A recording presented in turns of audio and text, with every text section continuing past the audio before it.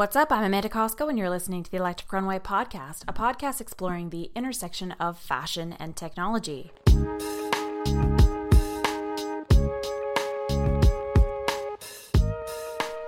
We're recording from Toronto this week, but all eyes are on Berlin. Yesterday was Fashion Tech Berlin, a conference on the future of fashion organized by Lisa Lang, founder of Electric Couture. If you haven't heard of Electric Couture yet, they're a fashion tech company pioneering innovations in wearable light and smart energy systems. I've had the chance to interview Lisa via Skype in my work for Third Wave Fashion. She is a stronghold in the fashion tech community and a vibrant woman to watch with an electric personality to boot. We've been following along on Twitter and Periscope as Lisa and others in attendance have been sharing their experience via social media. Berlin, if you're listening, thank you so much for sharing this event via social. We're so sad we couldn't be there, but we're sending you love and support from Canada. We're there in spirit, if not in person.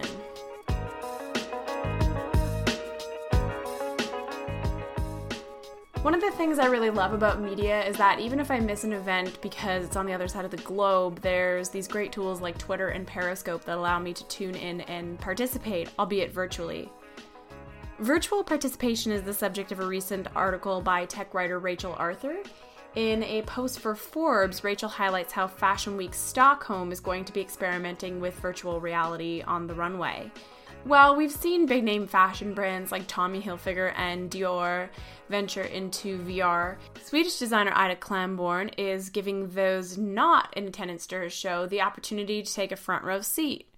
Writes Arthur, fans around the world will be able to access the show as it takes place during Fashion Week in Stockholm on February 3rd via their mobiles and a Google Cardboard set.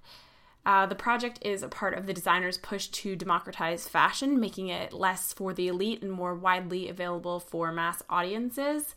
It's such an interesting article for a number of reasons. We have the virtual reality piece, but also this idea of the democratization of fashion, which is something we're seeing always in light of new technologies like Instagram. It's fascinating to see how the more new media technologies are adopted, the more democratic and accessible not only content but industries are becoming.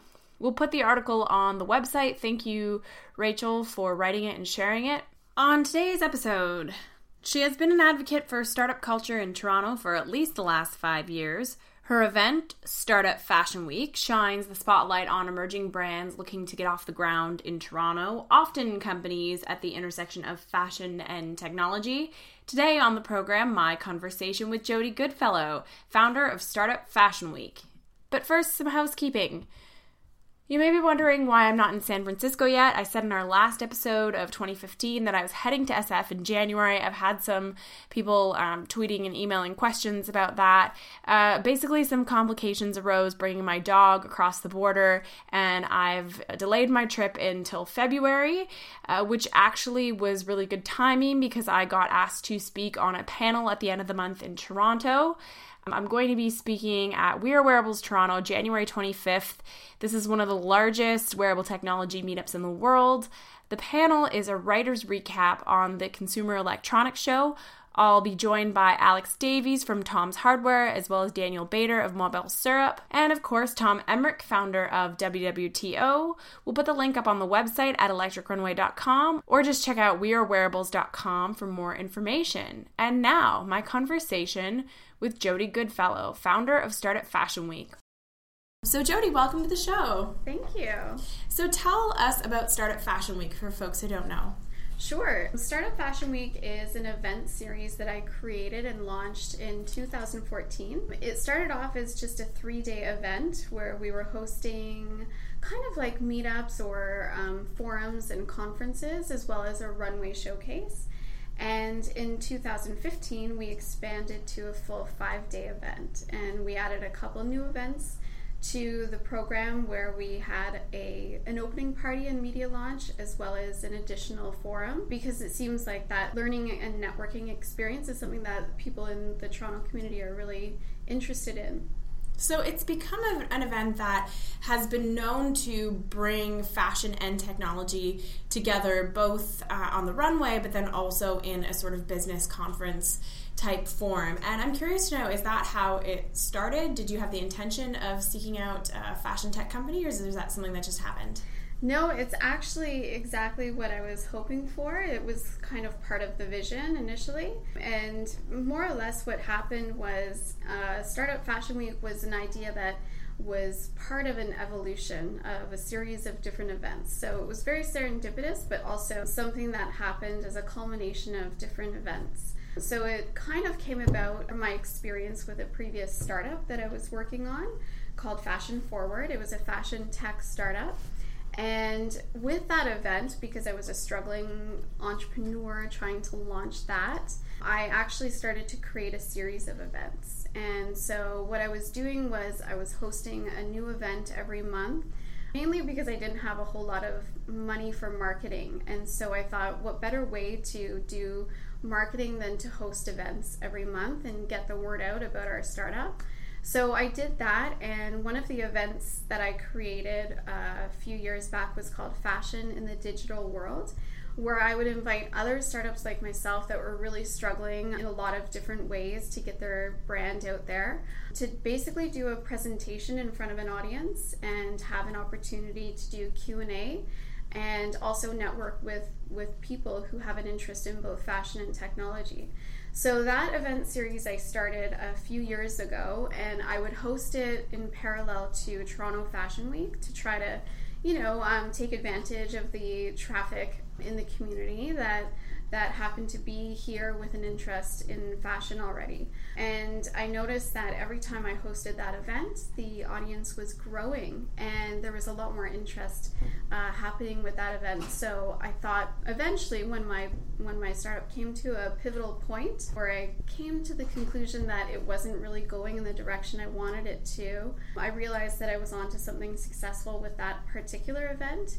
And so that was what kind of prompted me to look at how can I make this event into something bigger and better. So it started as an event that was sort of a marketing tool, as you were saying, and then it led into something more than that. How did you see it as differentiating from the World MasterCard Fashion Weeks that Toronto already has? You mean Startup Fashion Week itself, or yes, the original event that I created, Startup Fashion Week? Yeah, yeah. Or I guess I imagine both. Like, how did you see it differentiating along the trajectory of it? Well, so to be perfectly honest, as the founder of a fashion tech startup, the things that I was looking for at that point in the launch phase was I was looking for media exposure. I was looking for opportunities to network with industry professionals, and as well as trying to find ways to get the brand name out there. And I actually did originally contact the organizers at World MasterCard Fashion Week back then, when I was founder of Fashion Forward, to see if there were opportunities to integrate fashion tech startups with their program, and unfortunately there wasn't. And I pitched a bunch of different ideas, but they just weren't, aligning with their vision. So to be honest, I think it was a little bit ahead of the time in terms of where they were with their programming. And so I just thought, well, I think I'm just going to host my own event and see how it goes, just so I can collaborate with other startups who are going through the same pains as I was. So that's how the original event series started, because I was really just looking for opportunities that weren't there. They didn't exist. And back then, even just the knowledge and language was really unfamiliar to a lot of people. Saying the term fashion tech, 4 years ago, people didn't quite know what you were talking about, at least here in Toronto. Even wearable tech wasn't really a term that was being commonly used back then. Even though wearable tech has been around for many, many, many years, it became a buzzword, just more recently with the rise in all the different startups that are working on wearable technology. And what did fashion tech mean to you 4 years ago, and perhaps how has that definition evolved in your mind? So fashion tech about 4 years ago really meant to me that it was an umbrella that kind of supported a bunch of different things. It was companies and startups that were doing interesting things that would combine fashion and technology with mobile applications, or it could be e-commerce based brands, or it could be other types of social media and other platforms that involve technology for people who have an interest in fashion. So it really just kind of was an umbrella, but I think that it's kind of evolved a little bit more now into different sort of groupings, because even wearable technology is, I would say, closely related to fashion tech, but there definitely is some overlap for sure. Yeah, because one of the things I noticed at Startup Fashion Week this year was there was lots of, still that definition that you talked about of innovative apps and platforms looking to fill a space that's not serviced online in fashion, but then also on the runway there's the opportunity to really showcase the wearable technology side of things, 3D printed jewelry. You had, Daniel Christian Tang there, as well as Aerosmart. So do you see the event evolving into incorporating more and more wearable technology and, being a space to host that conversation of the many definitions of fashion tech? Absolutely. I think that there's a lot of different ways that we can introduce technology or wearable technology or fashion tech into the actual event itself. I've had lots of ideas. Certainly there's a lot of different possibilities, I think, with not just wearable technology, but other types of technologies as well. Yeah, I think so. I'm certainly excited for some of the stuff that's going on. I just read an article by Rachel Arthur in Forbes, who I referenced in the introduction to this episode, and she's talking about how they're going to start using VR on the runway at Fashion Week Stockholm to allow people who are not at the show a front row seat to experience it, and I thought that was amazing. That was an interesting use of it. I want to go back to this, and I'm putting this in air quotes, old definition of fashion tech, where we're talking about innovative apps and platforms, and you had mentioned Fashion Forward, which was something I wanted to touch on. So this was your startup before Startup Fashion Week. Exactly. And it was very striking when I first read about it, because it's very similar to some of the brands that we're seeing do really well with it today. So tell me about Fashion Forward. So Fashion Forward was created out of an idea that I had literally as I was riding my bike along the waterfront in Toronto, thinking about all the clothing that I had in my closet, and living in a condo downtown, of course. Many people understand how little space there is. And my boyfriend was actually going to be moving in, and I was just at a place of, how is that possibly going to happen? Where is he going to put all of his stuff? How am I going to deal with this? In any case, I came up with the idea that there needs to be an online platform exclusively for people to buy and sell fashion in the same way that we do with all the other things in our homes on other platforms like Kijiji, Craigslist, and eBay. But I feel like the experience had to be exclusively just about fashion as opposed to all the goods that you have in your house, because people who are shopping for fashion, they want a certain aesthetic and they want a certain experience. So I felt like there needed to be a place where it was just kind of an online hub for buying and selling amazing things in your closet that are no longer being worn but still have value. So we did actually build that. I had a business partner who was a friend of mine, and we did go ahead and build the idea as kind of a first rendition. It was kind of just only ever in beta. We never really got around to redeveloping it into our full vision. But in any case, there were also other people at the same time who had the same idea and building it out. So this was around circa 2011, 2012? Yeah, I would say around that time frame exactly.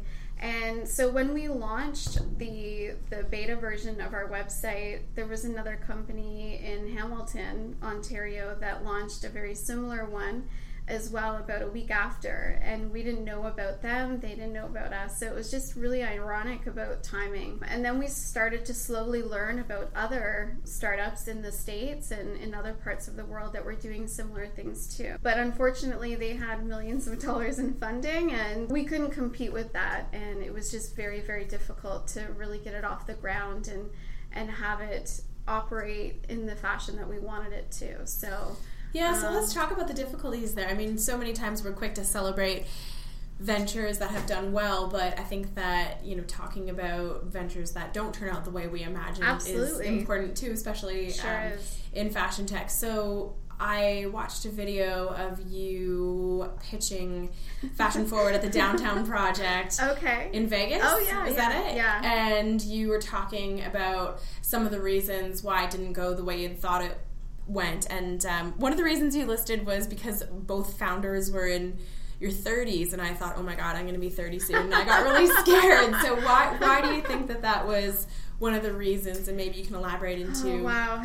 Yeah, absolutely. So starting a business is never easy, no matter what stage of life you're in. But, certainly for me at that part of my life, I already have a full-time job, fully established, and I have a mortgage. So I have responsibilities. And when you're starting a business, you pretty much have to be prepared to give up everything, because you're married to it. It consumes you. You know, even when you're sleeping, it's really all that is going on in your brain. So it completely consumes everything about you and all of your time. And so being at this stage in my life, it was kind of a real challenge, because I had to balance, my full-time job as well as working more than full-time hours, I would say, on building this business, and at the same time trying to manage, a relationship, and also trying to manage other roles that I have and responsibilities that I have.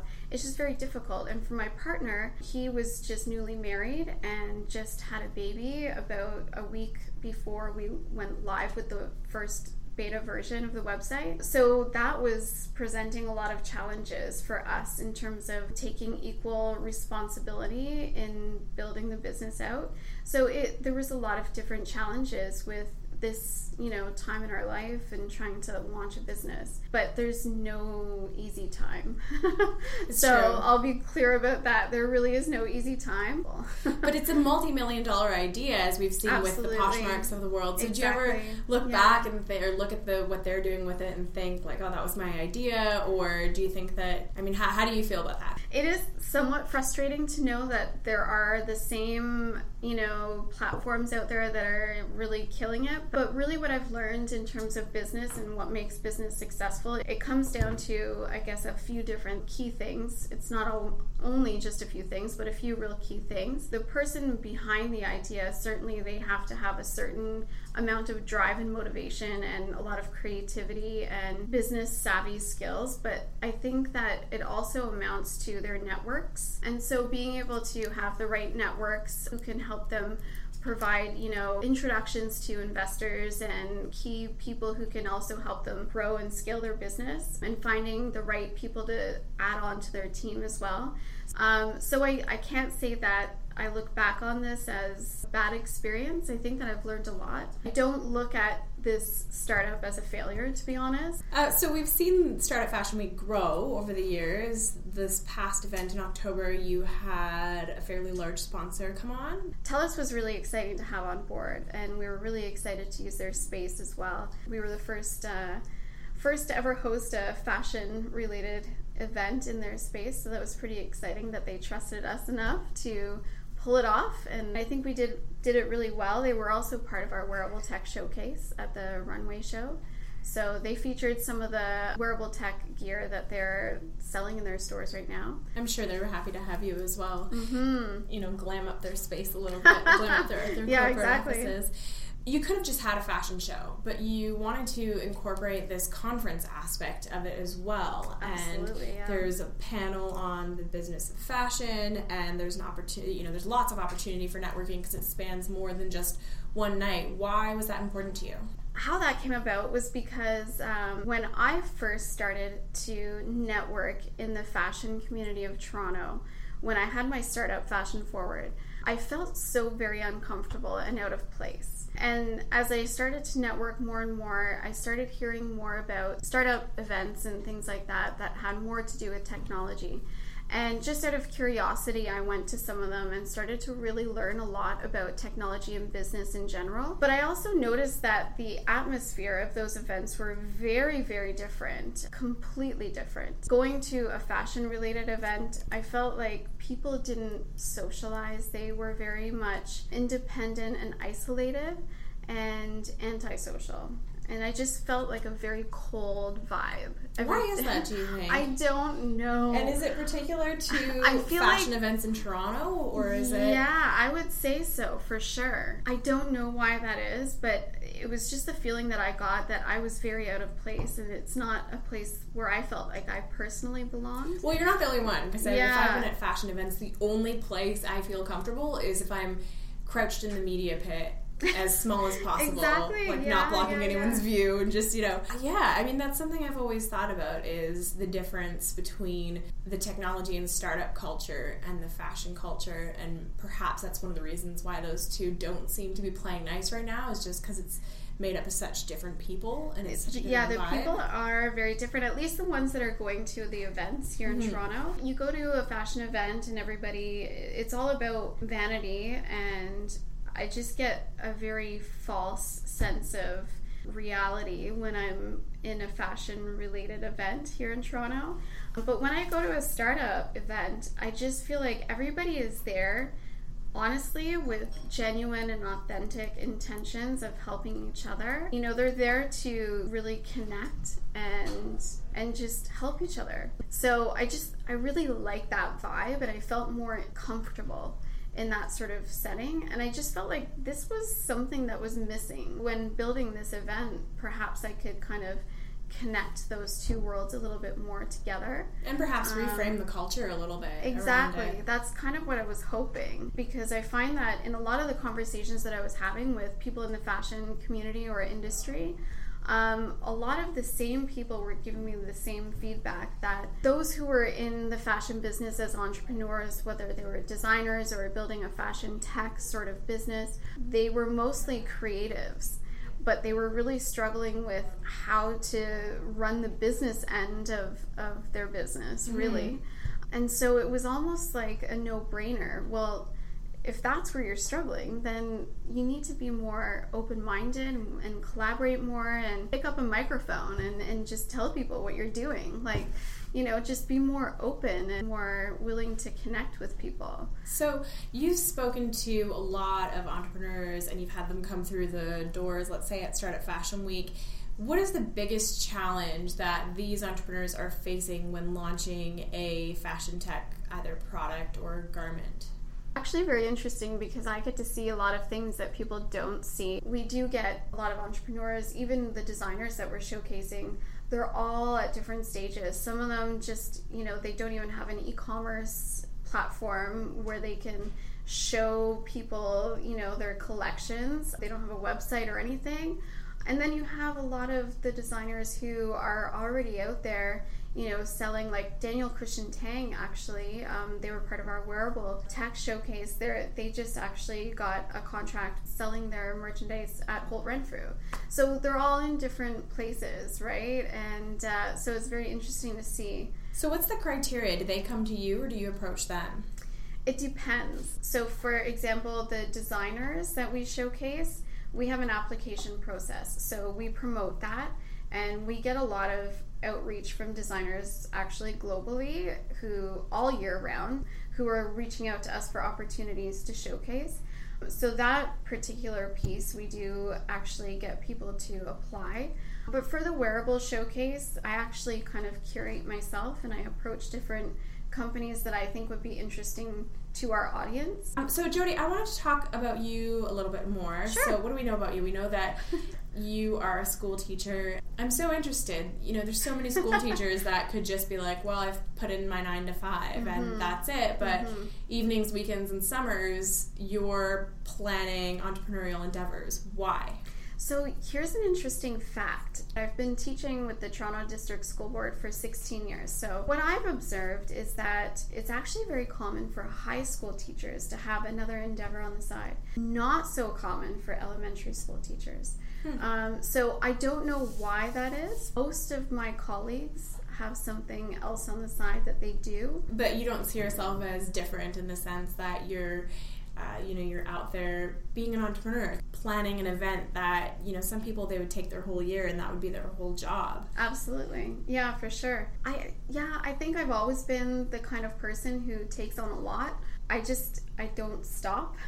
I don't stop thinking, and I don't stop doing. Interesting. Yeah. So we're just about closing in on the time that I have with you, Sure. Jody, but I just wanted to ask a couple more questions. In your opinion, what do you think fashion can learn from technology, and vice versa? What do you think technology can learn from fashion? Well, I think that one thing that they both have in common is that it's a cycle of constant change. And I think it's interesting that fashion is constantly evolving with new trends. And there's also a lot of talk on, fast fashion versus slow fashion. Yet what's interesting is that same conversation hasn't really been brought up with technology. Technology is constantly changing too. There hasn't really been, I guess, a comparable of fast technology versus slow technology, and I don't know why that is. I'm kind of curious, but it'd be an interesting conversation to have too, though, because we know that the rate at which we're updating our iPhones is not good for the environment. Exactly. And, it's the same conversation that fashion has almost already arrived at, and it's not that conversation's not happening, but it's interesting that you point out that both industries are the same and that they're constantly updating. Absolutely. Usually people talk about the differences. Fashion is so much like this and technology is so much like this, but... Yeah. No, so I guess that's one thing that perhaps technology could learn from fashion is really investigating solution, kind of slow it down, but also stay, current in that sense. But what could fashion learn from technology? Well, you talked about the culture. Yeah. Earlier, and about how the sort of startup culture was a lot more open. Yeah, I mean, certainly the fashion community can learn from the technology community in that sense for sure. I do agree that there could be a lot more collaboration. Absolutely. And how can people stay in touch with Startup Fashion Week? Well, there's a variety of different ways. Our website certainly is a good point of communication, so it's startupfashionweek.com. And we also have Instagram, which is at Startup Fashion Week, our Facebook page as well for Startup Fashion Week, and we have Twitter, which is at StartupFW.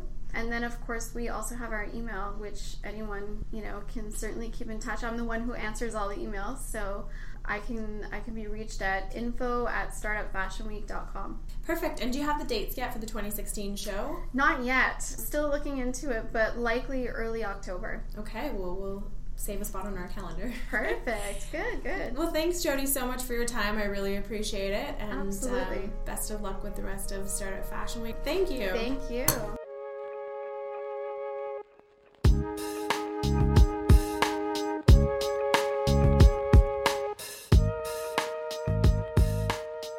That was my conversation with Jody Goodfellow of Startup Fashion Week. That's all for today's episode. Until next time, here's looking towards the future.